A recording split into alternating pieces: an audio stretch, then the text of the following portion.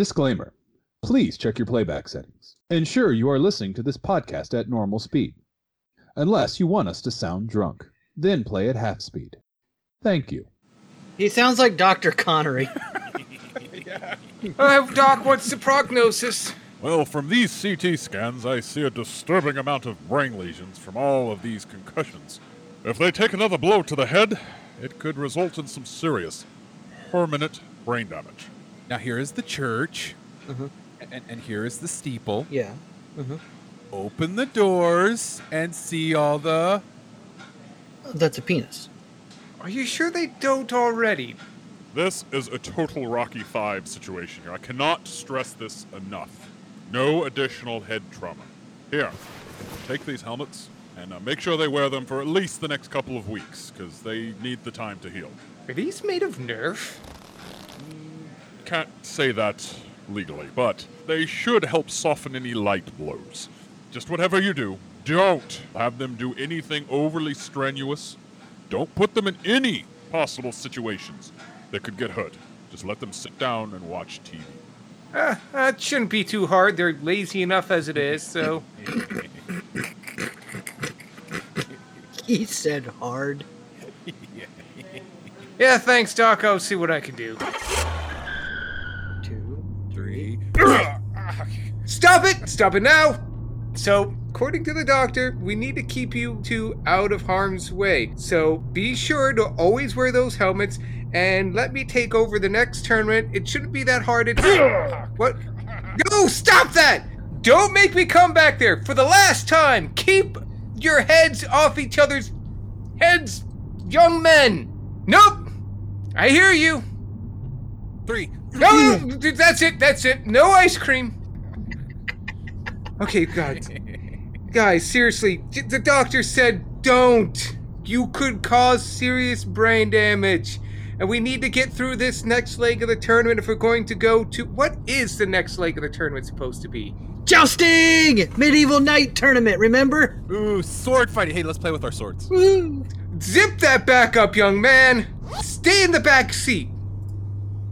Speaking of which, why are we in the back seat? Because someone keeps grabbing the steering wheel, and I'm not getting into another who's sitting where bit. And keep those helmets on, for God's sakes! I don't want you getting brain damage anymore. Tom, Dan, I gotta pee. for the love of... I told you to go before we left. I didn't have to go then. Jesus. I have to go pee too. Oh, just wait till we get there, okay? Tom, Josh. are we there yet? No. Are we there yet? No! I gotta pee. I know you do. Just, it's not going to be that long. Just find something else to think about until then. Okay, 1, 2... No. No. Yeah, let's watch a movie, guys.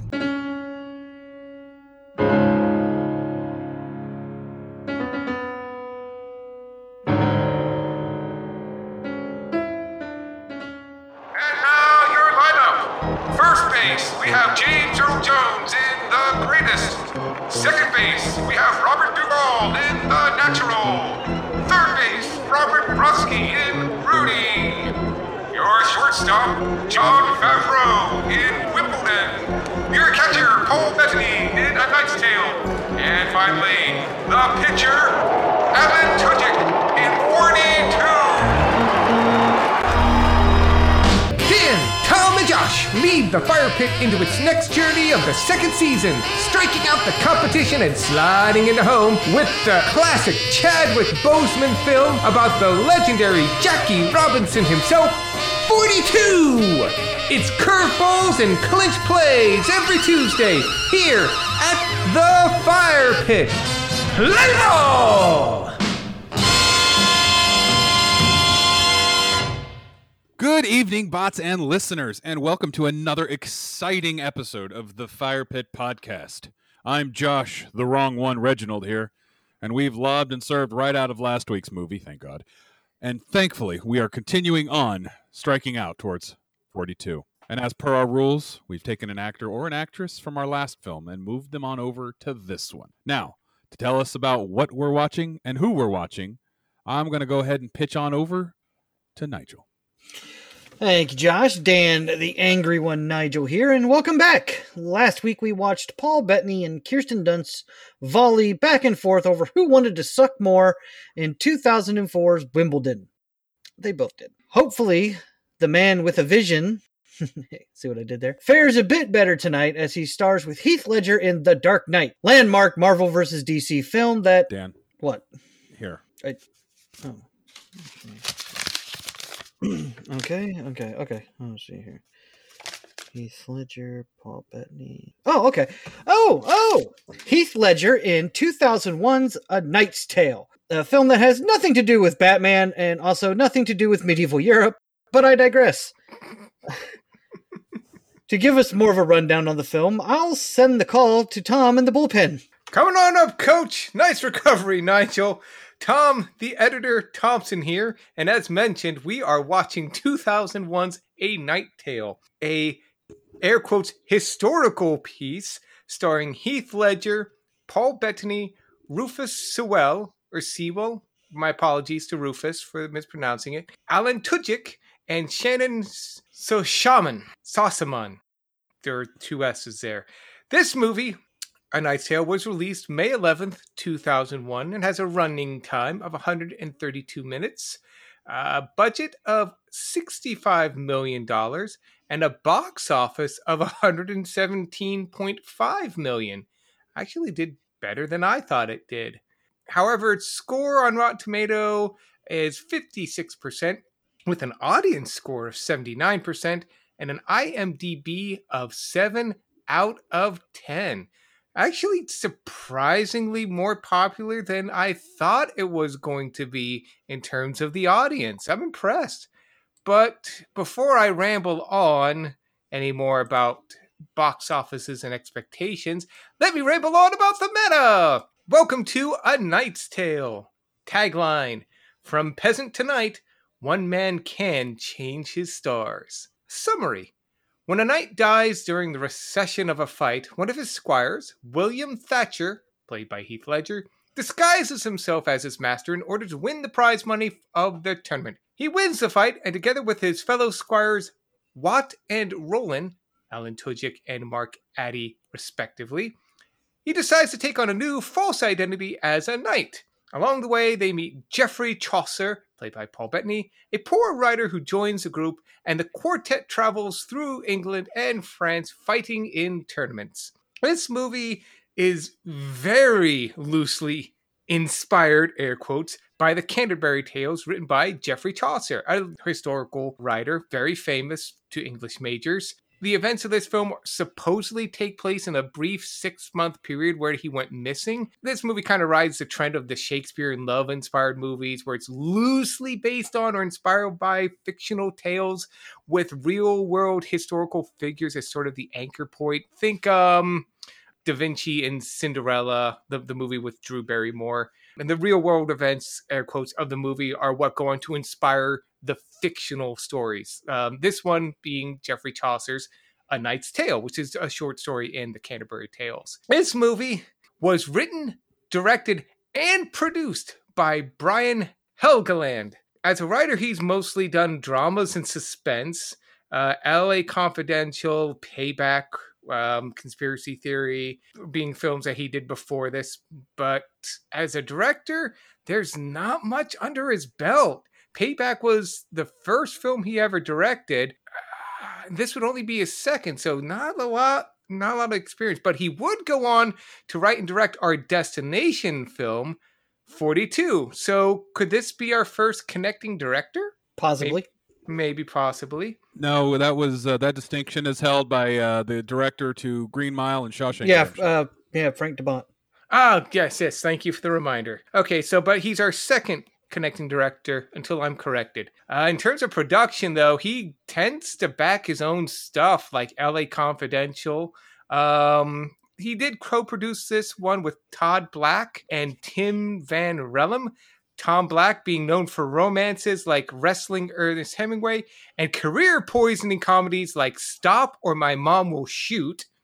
And Tim Van Rellum is known for backing straight to the woodchipper suspense and action films, most notably Dragon Ball Evolution. Oh, God. Ooh. Oh, God. Stop Yeah. it, my mom will shoot in Dragon Ball Evolution. Oh, my God. That's 2 consecutive kick in the nuts. Yeah, and these two guys said, yeah, we'll back your film, Brian. This sounds like a hit. In terms of casts, I guess you could sum these guys up as talented up-and-comers and reliably middle grounders. The primary cast being, as noted already, Heath Ledger, Paul Bettany, Shannon, Mark Addy, Laura Frazier, Alan Tudyk, and Rufus Sewell. Heath Ledger plays William Thatcher, the hero. He was just coming out of teen movies like 10 Things I Hate About You and had done The Patriot just before this. Be a few years before Dark Knight, but he was a rising star, and unfortunately he's died before his time. Rufus Sewell plays Count Adamar, the villain of our story, and from his career before this, almost exclusively historical period pieces, and definitely suited for villainy in those roles. And if you want proof, just go watch him in The Man in the High Castle. It's a TV show on Netflix about world Amazon. where Amazon. Thank you. Amazon, where Nazis are in charge. Yes, he plays... Rufus Sewell plays Obergruppenführer... Oh my God, I hope I said that right.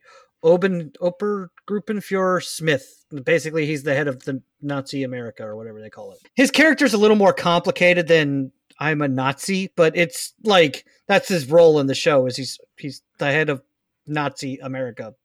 He's like their puppet commander or whatever. So, well, he's found one thing he does, and he does it well, and that's playing villains.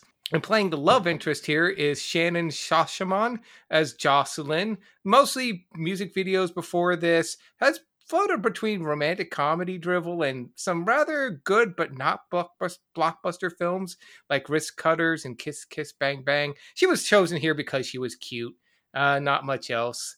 And then rounding out the comic relief support cast, you have Alan Tudyk, Rufus, Laura, and Paul. I group them in because they pretty much all have equal yet unique roles to play in this film. Their roles are fairly emblematic of the actors playing them. Alan Tudyk is a character actor, notably known for comic characters in serious films. See Wash and Firefly.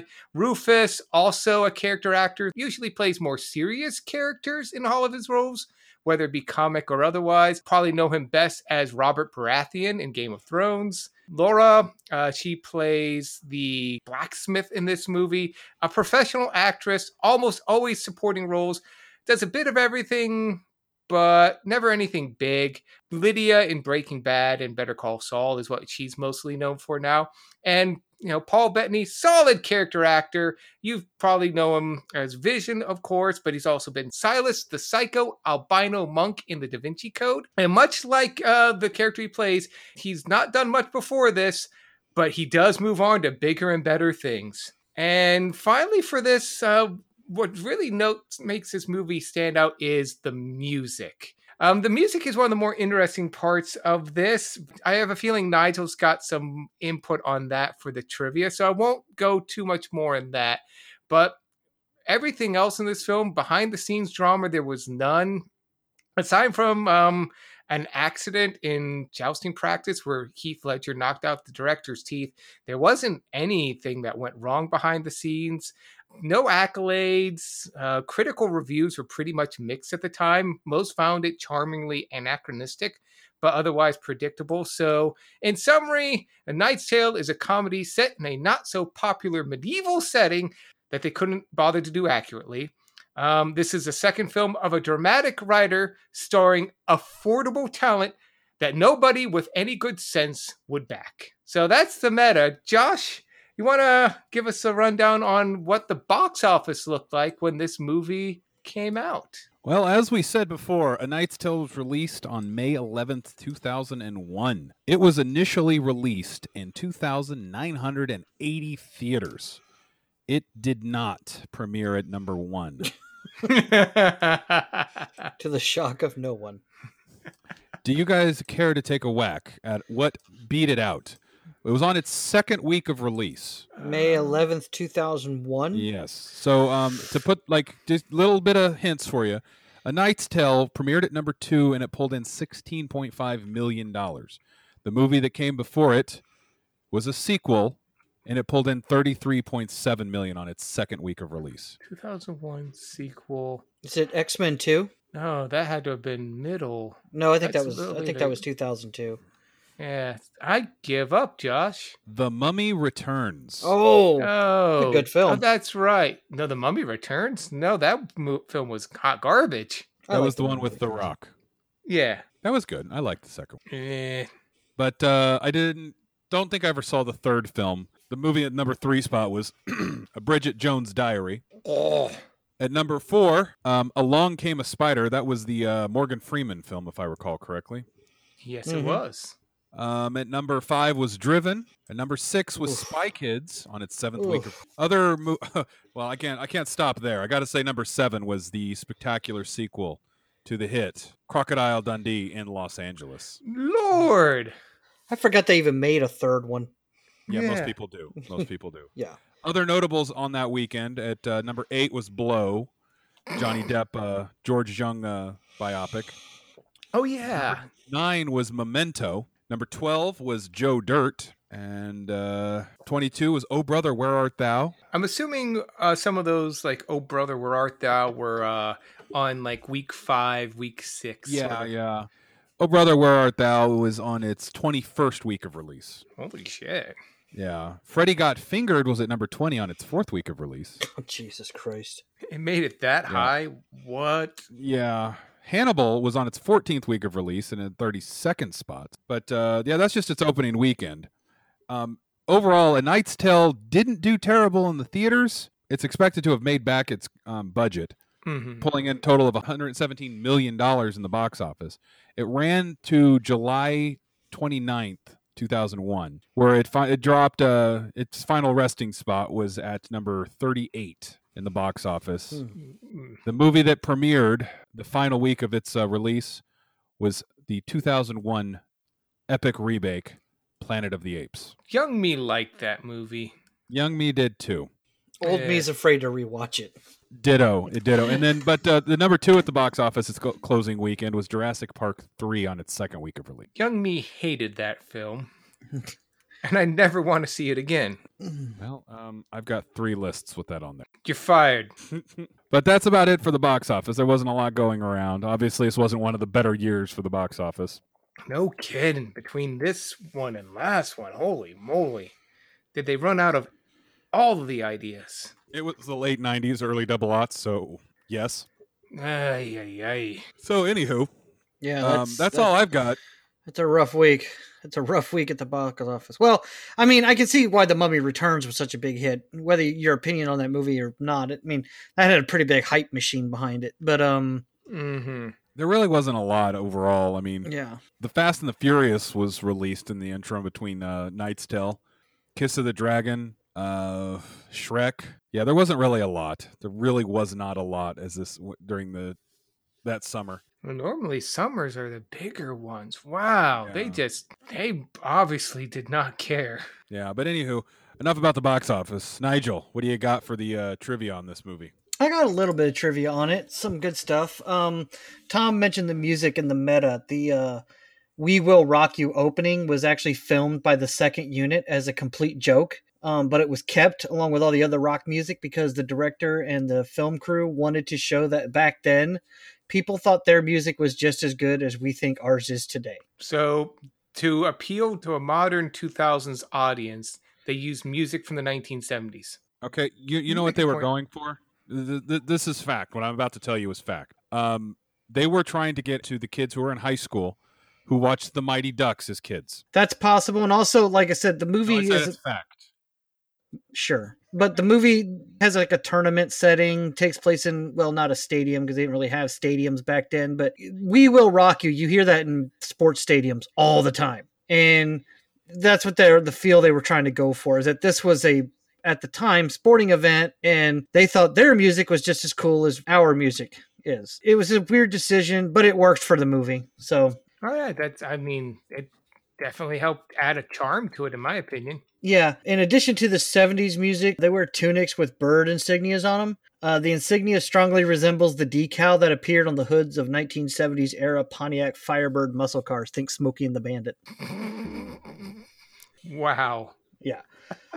I thought this one was funny. Tom pointed this one out to me this week. Newsweek revealed that in June of 2001, that print ads for at least 4 movies released by Columbia Pictures at the time, including this film and The Animal, contained glowing comments from a film reviewer who actually didn't exist. The fake critic, named David Manning, was created by a Columbia employee who worked in the advertising department. Manning was misrepresented as a reviewer of the Ridgefield Press, a real small Connecticut weekly paper. So... fake Yelp reviews before there were fake Yelp reviews. The 2000s really were just picking up the pace. Yeah. Wow. Yeah. Nice. And there's an expression that's said in the movie quite a bit called sixes and sevens. It's used in a gambling context by Simon the Summoner to get Geoffrey Chaucer to gamble, or Chaucer. The phrase is derived from the game of dice that originally appeared in print in Geoffrey Chaucer's Troilus and Crisdale in 1374. The term sixes and sevens means to carelessly risk one's entire fortune. I just thought that was cool, mostly because I'm a history guy. And He's those pretentious people you were talking about earlier, Tom. I am really pretentious, but I don't really care that this movie's not historically accurate. But then again, I've never actually seen this film, so Really? I've seen bits and pieces of it. Ooh. So when William notices the Nike logo. Yes, the Nike logo on the suit of armor that Kate gives him. Kate says it's in case some other knight should admire her handiwork. By the director's own admission, as stated in the commentary for the DVD, they had no idea at the time that one of the founders was in fact named Knight. One of the founders is named Phil Knight. Nike founder. Yeah, the blacksmith's mark that Kate put on William's armor is the logo for Nike. It was actually for product placement. Nike paid for product placement in the film. Coincidentally, they didn't know this though. They didn't know this because for product placement, most companies, if they pay your movie for product placement, you got to show them the scene where you place their product so that they can either say yay or nay. Like the logos, we can't see it, or it's not big enough, or you're degrading our company or our brand or whatever. It depends on how much they pay. It depends on how much they want to see it. So if they fork over some big bucks and you barely put the logo in the corner of the pay or the shot, they're going to be like, you move it a little bit.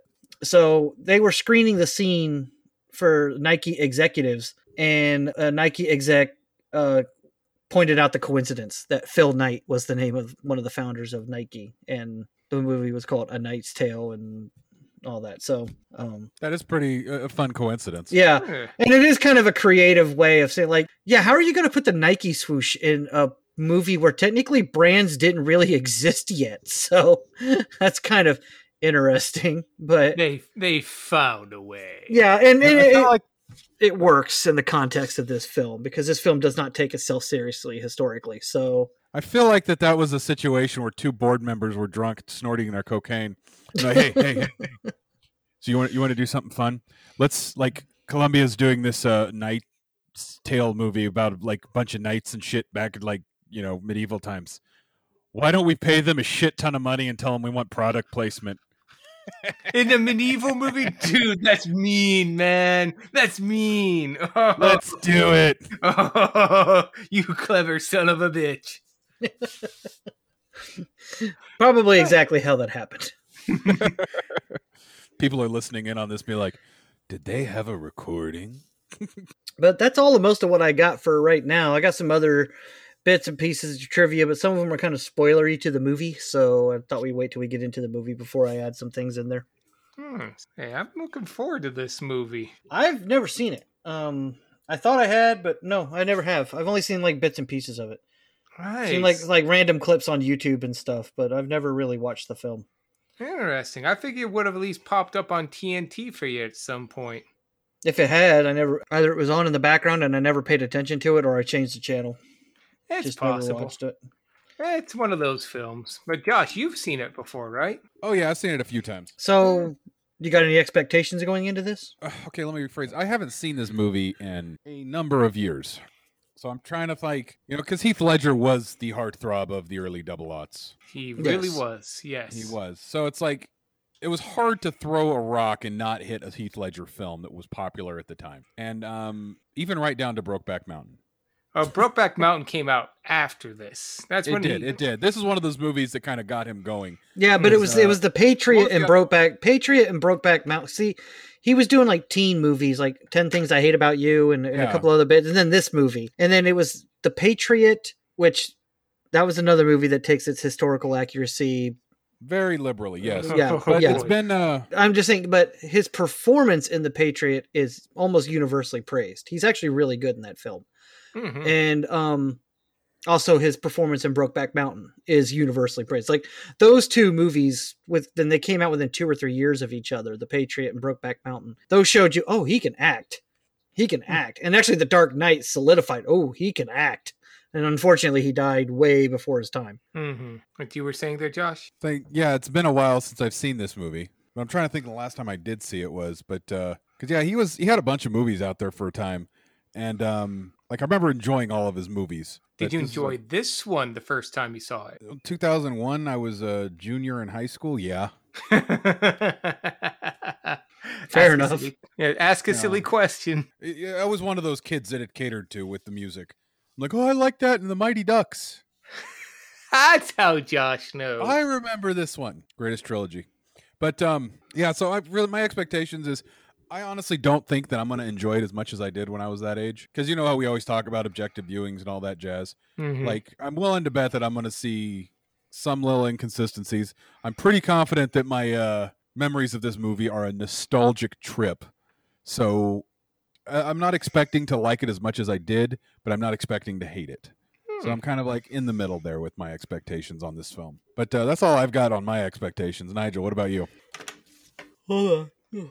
Oh, you can tell he's really looking forward to this movie. No, it's been a week. No, I've never seen this film. Like I was mentioning a minute ago, I have seen like random clips on YouTube, and I've seen like random bits like that people have turned into memes, or like they take the actor's head and they superimpose something else on it and they do the scene. So I've seen random scenes and stuff from this film. What I have seen, I enjoy, but I don't know if I'm going to like this movie. I'm cautiously optimistic. I like movies like this that don't take themselves too seriously, but I'm also a big history buff, and I'm probably going to see things in this film that are going to make me go, no, that's not at all how that happened. You know, especially with the fact that it takes place in medieval Europe and they're all so clean and pretty and not riddled with disease. But I'm gonna have to stop myself multiple times in this film and just say, Dan, stop. You know that's not how it happened, but it's okay. And I'll just try to enjoy it. But I don't know if I'm gonna like it or not. I really don't. I'm cautiously optimistic. I think I'm gonna like it. I do like Heath Ledger. And I watched The Man in the High Castle, and I love Rufus Sewell in that movie, or that show. And I do like Paul Bettany, with the exception of last week's film, but that wasn't all his fault. So, I don't know. I'm just cautiously optimistic that I'm going to like it. What about you, Tom? I remember watching this film. It was like, I think a friend of mine had rented it on DVD or was on TV. And I remembered hating it so very, very much because the anachronistic soundtrack, the not quite accurate costumes, the modern lingo and vernacular, just everything pushed my pedantic buttons so hard. But with subsequent viewings, I've softened to this. This movie does have a charm. And maybe because enough time has passed to take me away from late high school, early college, Tom, to a place where, like, you know what? It wasn't trying to be on point with this. It was trying to express something else, just be a fun sort of film. And hopefully the audience will have fun with it. So on that sense, and especially Alan Tudyk's performances, I do love him in this movie. So for me, I know what I'm getting into. I don't think my opinions are going to change much from what they recently become. I'm definitely probably going to be a little harder on this in my viewing, just because a little more critical eye. But, you know, my expectations are I'm at least going to have fun with this cheeseburger. Yeah, see, I'm looking at this as like I'm going to put this in the same category as Days of Thunder and Bill and Ted's Bogus Journey. I'm willing to bet that we're going to look at the movie and we're going to be like, this is an objectively bad movie, but we had a blast watching it. That's kind of what I'm feeling this movie is going to be. We're going to be able to put it into that category. Yeah, it's a movie we've been wanting to watch for the past couple of weeks from all these other movies. With the exception of Rudy, we haven't really got. Yeah. So that's my expectations. It's going to be a romp. Fantastic. Yes. But I wonder if anyone else has similar views as us on this. I bet you they do. Josh, would you happen to know? Oh, shit. Oh my God, again. I'm kidding. I remembered when we started recording. God. He's like, okay. Wait. No, I do have a quiz, but yes, this quiz is a good one. I'm not gonna lie. Spent a lot of time working on this. So standard rules apply? Standard rules apply. It's on a scale of 1 to 10. Whoever gets the closest gets the point. If you land right on it, you get 2 points. If you're even distance apart, whoever gets it without going over gets the point. Mm-hmm. And are these just like one line from the IMDb review, just or lines from the review? It's fairly straightforward this time. No special bells and whistles to this quiz. All right. I do well with the simple quizzes, so all right. So let's see. Because Tom was such a dick last week, I'm going to go ahead and let Tom go first. Awesome. See how that works. All right. So first question to Tom. By Lanar, there's like 3 R's, Lanar24, said in July 2015, the plot, although a bit childish and cheesy at times, is interesting and fun, with a nice sense of obtrusive humor. I think that's a 7. Nigel? I'm going to say 8. Oh, and Dan is onto an early lead. That is a 10-star review. Oh, well done, Nigel. He prices righted you correctly. Yeah, that seems really high. Wow. All right, Nigel, to you. SGA-430 said in May of 2001, I haven't had this much fun since Galaxy Quest. Oh, somebody really liked this film. Or really hated it. I haven't had this much fun since Galaxy Quest. I'm going to say 8 again. Damn it, that was going to be my guess. Thompson? Yeah, hang on. I'm going to go 9. Oh, and Tom got the point. That was another 10-star review. Ooh, I'm really glad I didn't go 7. Good on me. All right, Tom. This one is by Luke of 18. He said in July of 2019, 10 is honestly too high, but it doesn't deserve a 6.9. Realistically, 7.8 to 8. This is revenge for the one I had last week, isn't it? Oh, God. I'm going to say 9. Nigel? My attorney has instructed me to not answer this stupid question, but I'm going to say 8 again. That was a 10-star review. Oh my God. Son of a bitch. I knew it. I should have known it. You even said 10 is too high. Make up your mind, IMDb reviewers. Okay, Nigel, this one's to you. It was said by Blow3 in September of 2001. At the request of a friend, I went to see A Knight's Tale, not expecting a cinematic masterpiece. I swear to God, if this is another 10-star review, you're going to be... Yeah. No, fuck it. I'm going to say 8 again. You know what? I'm going to say 10 now, because it's a 10, isn't it, you dick? It's a 1. Oh, technically I win, because 8 is closer to 1 than 10. Yeah, but we both went over, so no points awarded. No, it doesn't work like that. It only works if it's even distance apart. Damn it. Okay. 1-star review. Damn it, Josh. Damn it. I've been keeping track of who's gotten this point. We're tied up 2 each. Yeah. This is for the game. Yeah, so this is game point. This is to Tom. Said by Music Defined 29 in May of 2001. The fact that this movie got financed doesn't surprise me. But the fact that someone would take that financing and actually do the movie is amazing. If this is a 10-star, I'm going to be really pissed. I'm going to say 2. Nigel? The fact that somebody gave this movie financing. What was the review again? He says, The fact that this movie got financed doesn't surprise me. But the fact that someone would take that financing and actually do the movie is amazing. 8 again. That was a 5-star review. God damn it, he's close. Wait, 2? No, you're both. I think Tom gets that one. Because it's under. Yeah, you guys are even distanced apart. Holy shit. Tom wins by the skin of his teeth. Just Holy barely. shit. And you've gone one lower, Nigel. But it was Dan the 8 Nigel. Oh my God. These That's really good because I did not have a tiebreaker question. These were terrible reviews. But it made for a fun quiz. It did. It did. Wow. These nail biters. Whew, boy. What a fucking stupid. Goddamn. I mean, seriously. You had like 3 10s in a row and they didn't even sound like. Tom, play the music.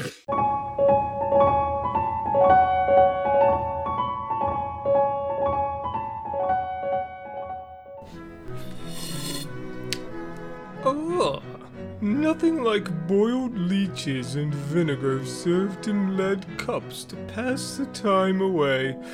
Oh, it's so good to be rich in the Middle Ages. And welcome back to another medieval episode of The Firepit. I am, as always, your interspersal host, editor, and Lord Regent, Tom. And if you think this is fun, just wait until we start playing everyone's favorite game, cousin, wife, or both. Little hint, it's always both. Oh, the 12th century is the best. And thank you for gallivanting with us here at the Firepit. We're donning our armor and raising our lances as the Firepit strikes out on its final crusade. Yes, we've vanquished the greatest, bested the natural, and took out every other would-be underdog and challenger seeking to change their stars. Now, it's on to the ever-constant star Chadwick Boseman and the Holy Land that is 42. It's been an arduous pilgrim's journey, but we're just about there. Hallelujah. And speaking of besting challenges, let's see how the team is handling the latest challenge in their intramural podcast sports type tournament.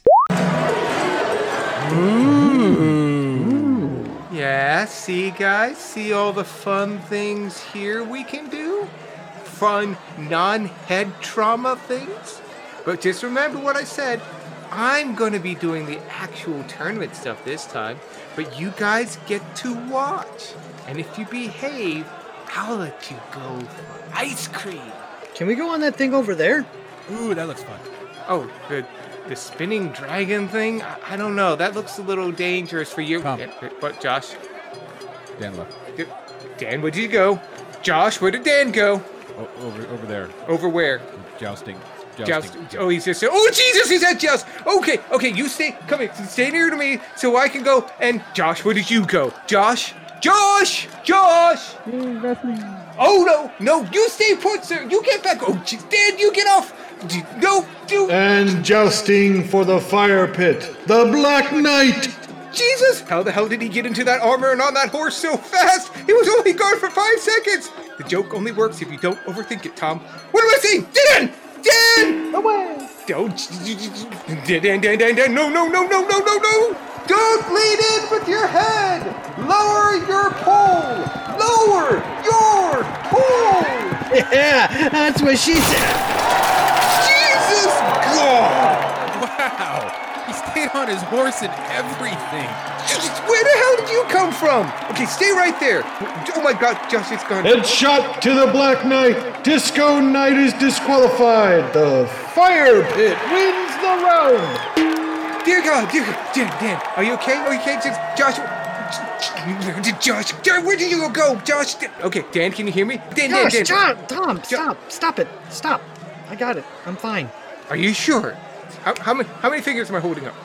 3. What's the capital of Montana?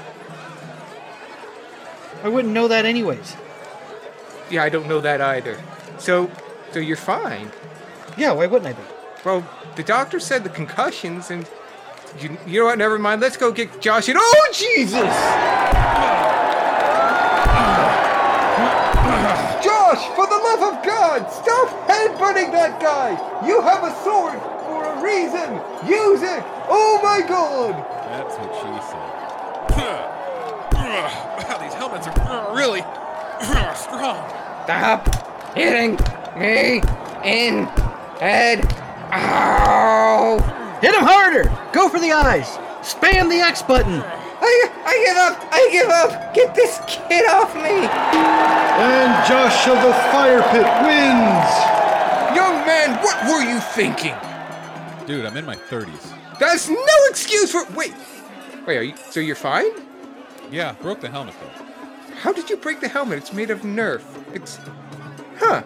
So, Dan and I won our matches. Now you have to go win yours. Wow. So what's left then? Mud wrestling? Pie eating contest? Hot cockles. What's that? I guess you're gonna find out. Come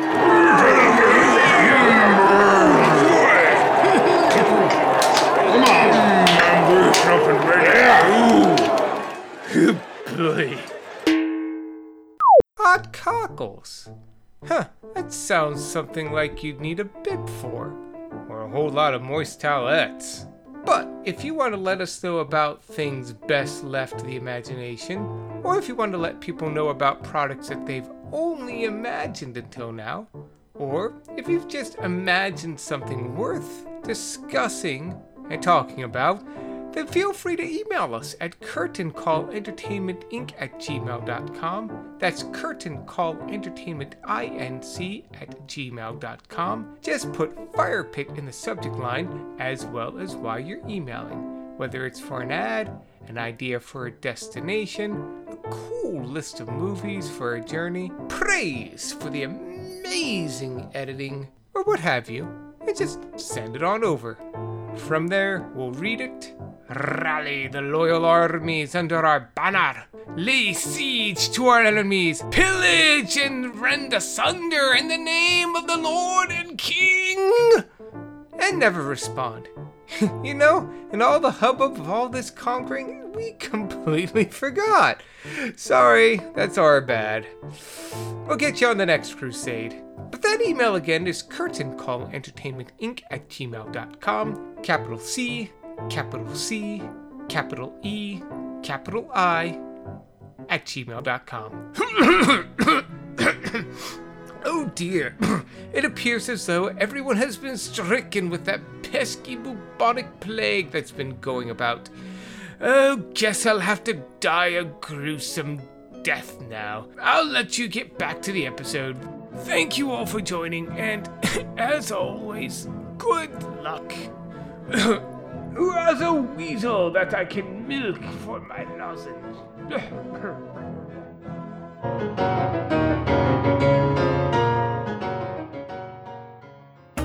And now to check on the team to see how they're enjoying their movie. You know, why are we watching two films back to back with actors who died before their times? We didn't think this through. No. They are really, really, really getting their money's worth out of Queen's We Will Rock You.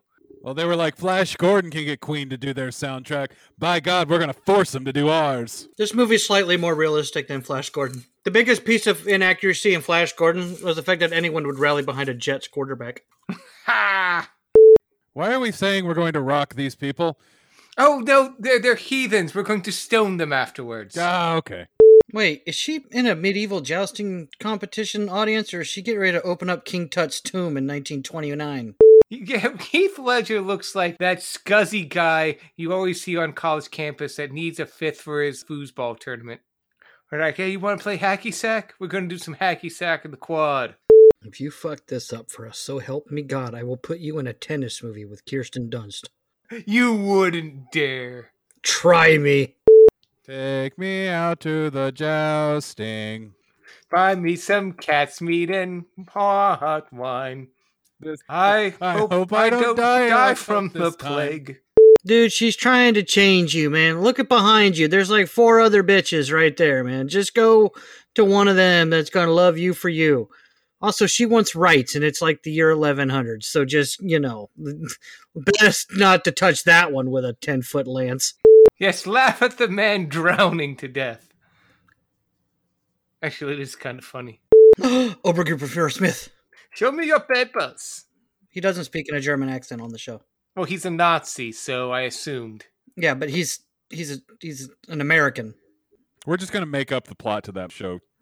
Yes.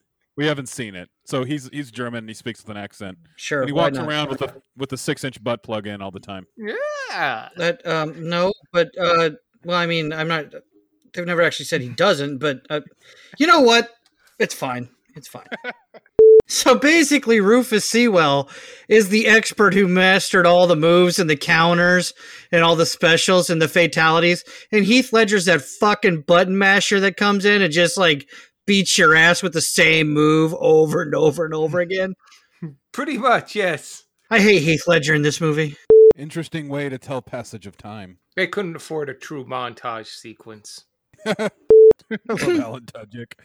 Those two have great rapport. Isn't it weird that Alan Tudyk and Paul Bettany in this movie have better sexual chemistry than Paul Bettany and Kirsten Dunst did in Wimbledon? Yes.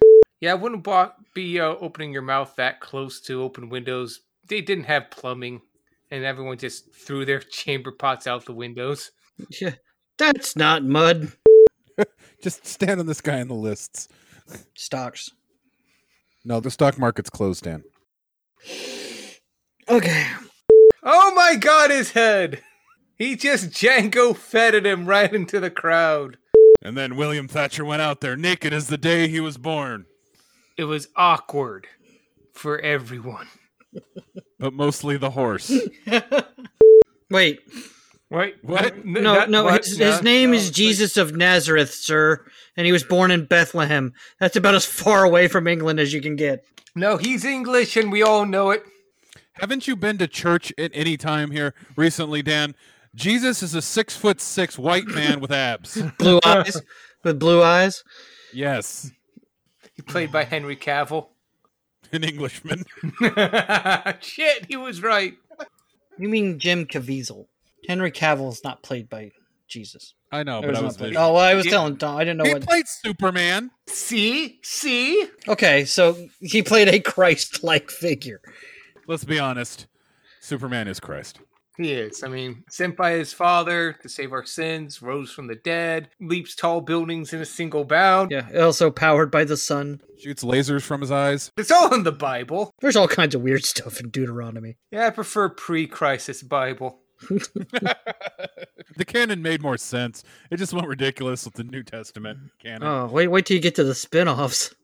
I don't know. I think the music really fits with the movie. Yeah, I mean, it's definitely historically accurate. At least when I was listening to it when I was a kid, I thought it was from medieval times. Well, comparison to us, it was. That was the joke. Tom will edit it out proper. And now, back to the episode. Alright, but... All right. Oh, So All right, well, that was A Knight's Tale. yes, it was. And what a tale it was. And I am pleasantly surprised. Yeah, so Thompson, do you care to give your final thoughts after watching that film? I will start by saying this was not a good film in the standard sense. If you put this up against, say, Excalibur or any other films like that, it's definitely not going to win any of those awards. But you know what? This was a damn fun film. Story wasn't anything clever, but you know what? It didn't need to be clever to be entertaining. It got the job done. Hats off to the director. This was his second film, and he did a damn good job. There were some techniques that he was able to utilize. Definitely hang his hat on. Some cleverness in this directing style here and there.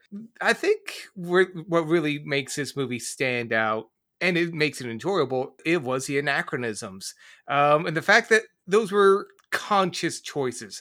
They knew going in they didn't want to try and add classical music or whatever. They hung their hat on those stylistic choices. They weren't just something they did. It's just throw in whatever music, well, blah, blah, blah. No one's going to pay attention anyways. It wasn't lazy. And that's what gave this its style. And that's what makes it so enjoyable. I have some more thoughts, but I think I want to hear Dan's thoughts on this movie, considering this was your first time seeing it. What about you, sir? Pleasantly surprised. Really enjoyed this film. I agree that it's not a good film by any measure. It's not going to win any awards. Wasn't really trying to. I think Josh put it the best when we were doing expectations. This is in that Fast and Furious, Days of Thunder kind of film for me, where it's just a fun movie, just a fun way to kill 2 hours. Mm-hmm. I loved the acting in this film. It's amazing. This movie had more emotional moments than Wimbledon, and Wimbledon was supposed to tug at the heartstrings because it's supposed to be a romantic movie about two people falling in love. And Paul Bettany and Alan Tudyk had more sexual chemistry in this film than Paul Bettany had with Kirsten Dunst in Wimbledon. And they were supposed to be in love. I said it last week. Paul Bettany and Kirsten Dunst can act. They just didn't act in that film. But they were, not they, because Kirsten Dunst isn't it, but Paul Bettany was really good in this film. But I'm not going to step on Josh's toes too much because I think that's what he's going to talk about. But getting Heath Ledger, what a legend. Just taken way before his time. This guy can act. Can act. He just commands the stage, so to speak, when he's on it. And that's just amazing. I love, you can tell that even on a movie like this, when there's a good actor or a couple of good actors, they raise the level of everyone else around them. And they make a film that shouldn't be good better than it has any right to be. So hats off to Heath Ledger. This is just a good film. I really enjoyed it. Like I said, not a good film as like an Oscar winner, but a good film in that it's entertaining. This is an entertaining film. Really fun to watch. But I don't want to keep repeating myself, and I want to bounce off some of you guys. So, Josh, what about you? I have got to agree. I think that this movie met my expectations that I laid down earlier. It's a lot of fun. It's been a few years since I've seen it. I don't know how many, at least 5. But I'd have to say that this film met every single thing that I remember. It was not nostalgia fueled. It was not something that's I really liked this growing up. This is terrible as an adult, but I liked it when I was a kid scenario. It's no, this movie is just as good then as it is now. Just as good now as it was then. But I agree with you, Tom. It's definitely not a good movie by the standard definition, but it is definitely a fun movie. And I think I called it in my expectations, where I think it fits right into that category with Bill and Ted and Days of Thunder. Yeah. Just There were some contrivances, though. I'm sorry, I stepped on your toes there. Carry on. Oh no, I don't agree. It wasn't perfect. And honestly, I like the fact that they did use the modern day music with it, and you could tell that wasn't something they decided in post. The very opening scene with the crowd hammering, "We Will Rock You," it was clearly a directorial choice. Yeah. The first 5 minutes of the film were just them chanting "We will rock you." Yeah, so you could clearly tell that they knew what they were doing. That wasn't something they did because of committee. The director went into this and be like, "Dude, we are just totally going to start with "We Will Rock You." It set the tone for the entire film. It really did. And Dan, I gotta piggyback off what you said with the whole the actors, the good actors. This film would have been far worse had the actors been terrible. Yeah, if they'd have just hired a bunch of, they actually did hire at the time a bunch of nobodies to do these roles, but I don't know, it's just they made some really good choices in casting. And apparently Heath Ledger got the job for this because I don't know if it's the director or the producer, but he was filming The Patriot around the same time as this film, or shortly, or he was just wrapping The Patriot right before he goes to do this movie. And when he was watching Heath Ledger's dailies from The Patriot, and watching the rough cut of The Patriot before it was like edited, and was like, I got to get this guy in this movie, and he got Heath Ledger into this film over his acting in The Patriot. It's like, Heath Ledger was really good at, he did a good job in his scenes, and he definitely brought out the other good actors. And you can really tell Paul Bettany did a fantastic job of, not just that. You could tell Paul Bettany enjoyed making this film. Oh yeah, when he got up there and he started doing his his introductions and whatnot, you could tell he was having a blast doing that. Oh, they all were. Yeah. This was definitely supposed to be like a testing the waters to see how ready Heath Ledger was to be a star in his own I wouldn't film. even go that. This film honestly doesn't feel like it's a stepping stone for bigger actors. This film honestly just feels like it was like the one guy in the trivia said it's a budget. I'm amazed that they approved this film for budget, and then they put budget to this film. Nothing about this film screams, blockbuster.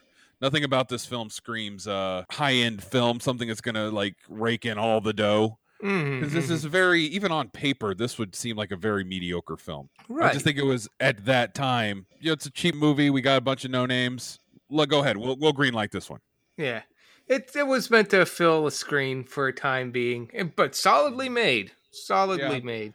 But overall, I'd have to say I still love this movie. It definitely hits all the beats for me. My expectations are met, if not slightly exceeded. I mean, if I'm going to nitpick anything, there are some contrivances. Adamar finding out that Thatcher was poor, like that's his dad. Like, how did he find that out? He followed him.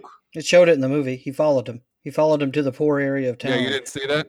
Yeah, I saw that he was there and he was like looking and someone was pointing up at the window and such, but for him finding out that quickly that they were son and father, I mean, I get it. They needed to have that. The plot was predictable, like I said.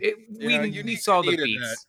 And the other thing is like how like you're gonna take one word off of this guy to do it. I mean, yeah, it's a major plot hole, but at the same time, it's like that's why I'm saying this is a nitpick of mine. I think they could have done something a little more clever with that, but I wouldn't know how unless the little girl snitched or whatever. But they have to fill like an hour and a half, 2 hours. It's like he finds out how he just does. He's the bad guy. Of course, he finds out. Yeah, he needed to find out. You needed that conflict so you could bring that story arc full circle with the Prince Edward or whatnot. Mm-hmm.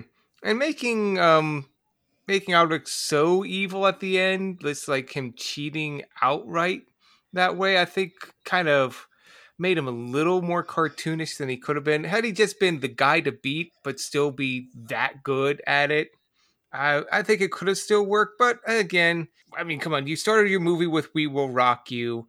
Yeah, it's a nitpick. It's not a detriment against the film. I think if the movie took itself a lot more seriously, I would have more issues with the tipping of the spear. But seeing as the film does not take itself seriously and they want to make this bad guy seem bad guy, like if they would have filmed him walking down the road and kicking a dog, I would have totally accepted that as in character for the guy. But if this was one of those films where the bad guy is supposed to be ambiguous and it was very, time, what's the term, Dan? Time constraints. No, the time, it's very, it's very, you said it during The Natural. Timepiece, it's like the setting is period accurate. Piece. Yeah. Period accurate. Yeah, there you go. Period accurate. If it was trying to be period accurate, it was trying to have more depth to the characters, I think that would have been a little contrived. I agree with you. But I think that it was on par for this movie. Yeah. I follow that. I think they pushed too hard at the end. It's like, oh, he's back. Why? Because his army's raped and pillaged. It's like, now you're getting Disney with this. Well, keep in mind that they may also be embellishing a bit. Because remember, they were shown to embellish things earlier, too. That's to piss him off. A fair point.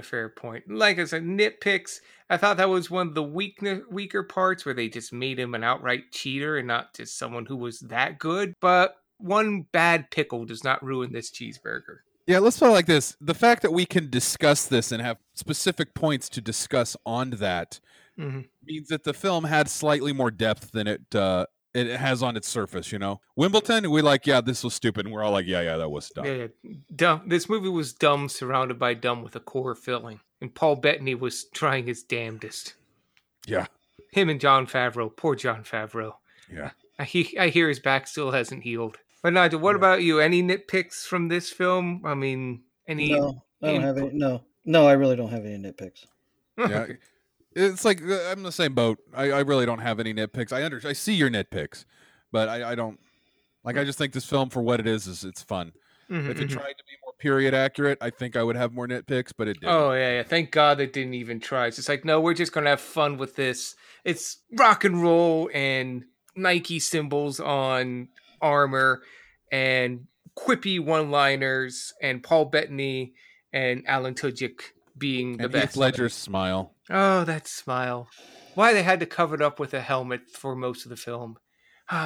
But I've run down my thoughts. I had to find things to nitpick to have more to talk about. It's a fun film.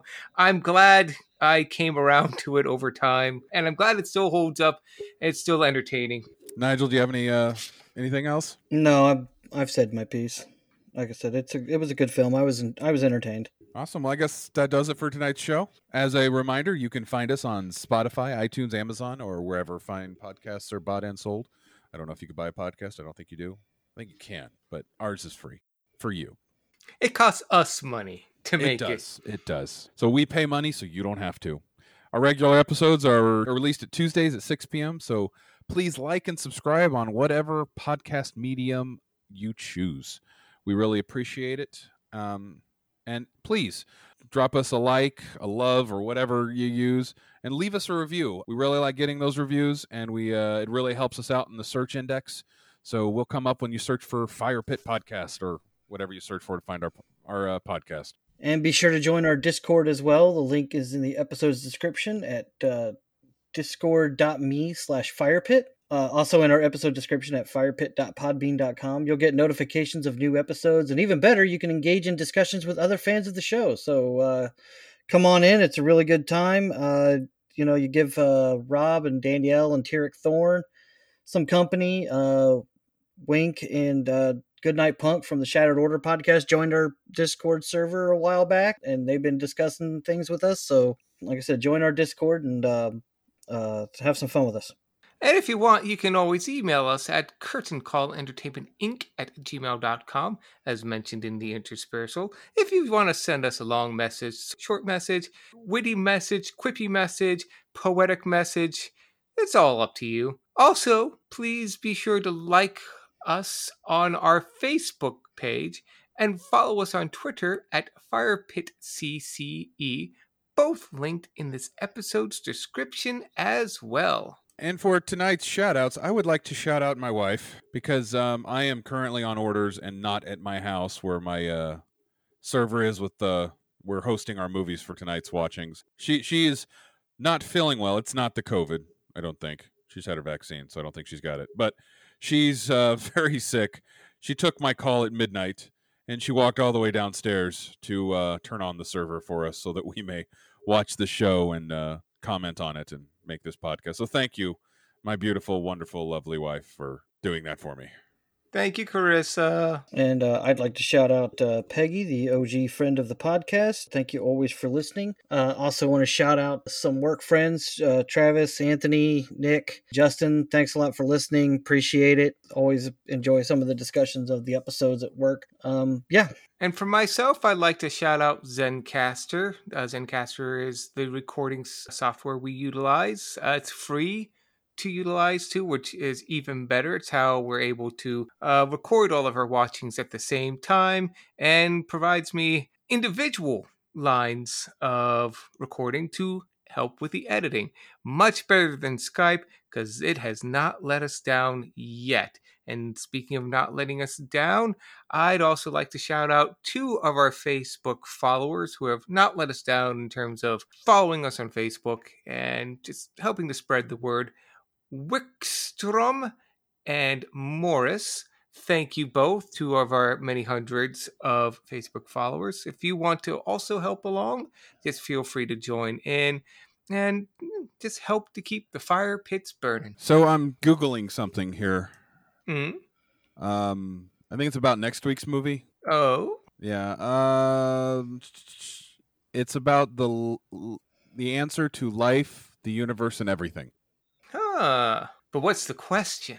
Jackie Robinson? Is that right?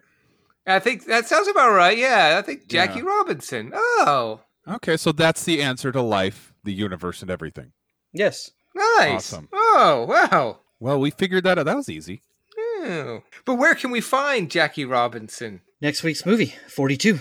Ooh, I am looking forward to that. Finally, I can have the answers to everything. Well, we have successfully accomplished the penultimate point on our Fire Pit Strikes Out journey. So I guess we will be watching the answer to life, the universe, and everything next week. So be sure to stick around, and we look forward to seeing you next week.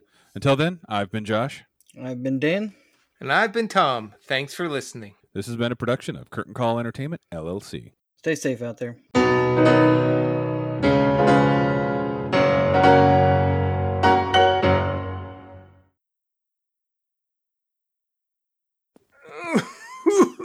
Boy, that was decidedly kinkier than I thought it would be. So did you win? I don't really want to talk about it. What's with the limp? I don't want to talk about it. You could sit down. Why don't you sit down? No, don't want to talk about it. Changing the subject, so let me get this straight. Neither of you are concussed. None of us are seriously injured. We're going into the final game of the tournament completely undefeated.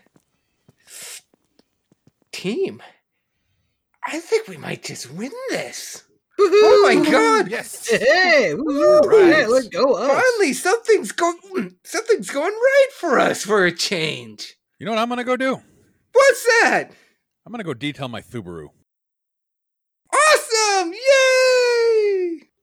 By the way, Tom, Yeah. we didn't really need you to play that third game of the tournament. We only needed to win 2, and Josh and I already did that. Oh. So what really happened with the hot cockles? I don't want to talk about it.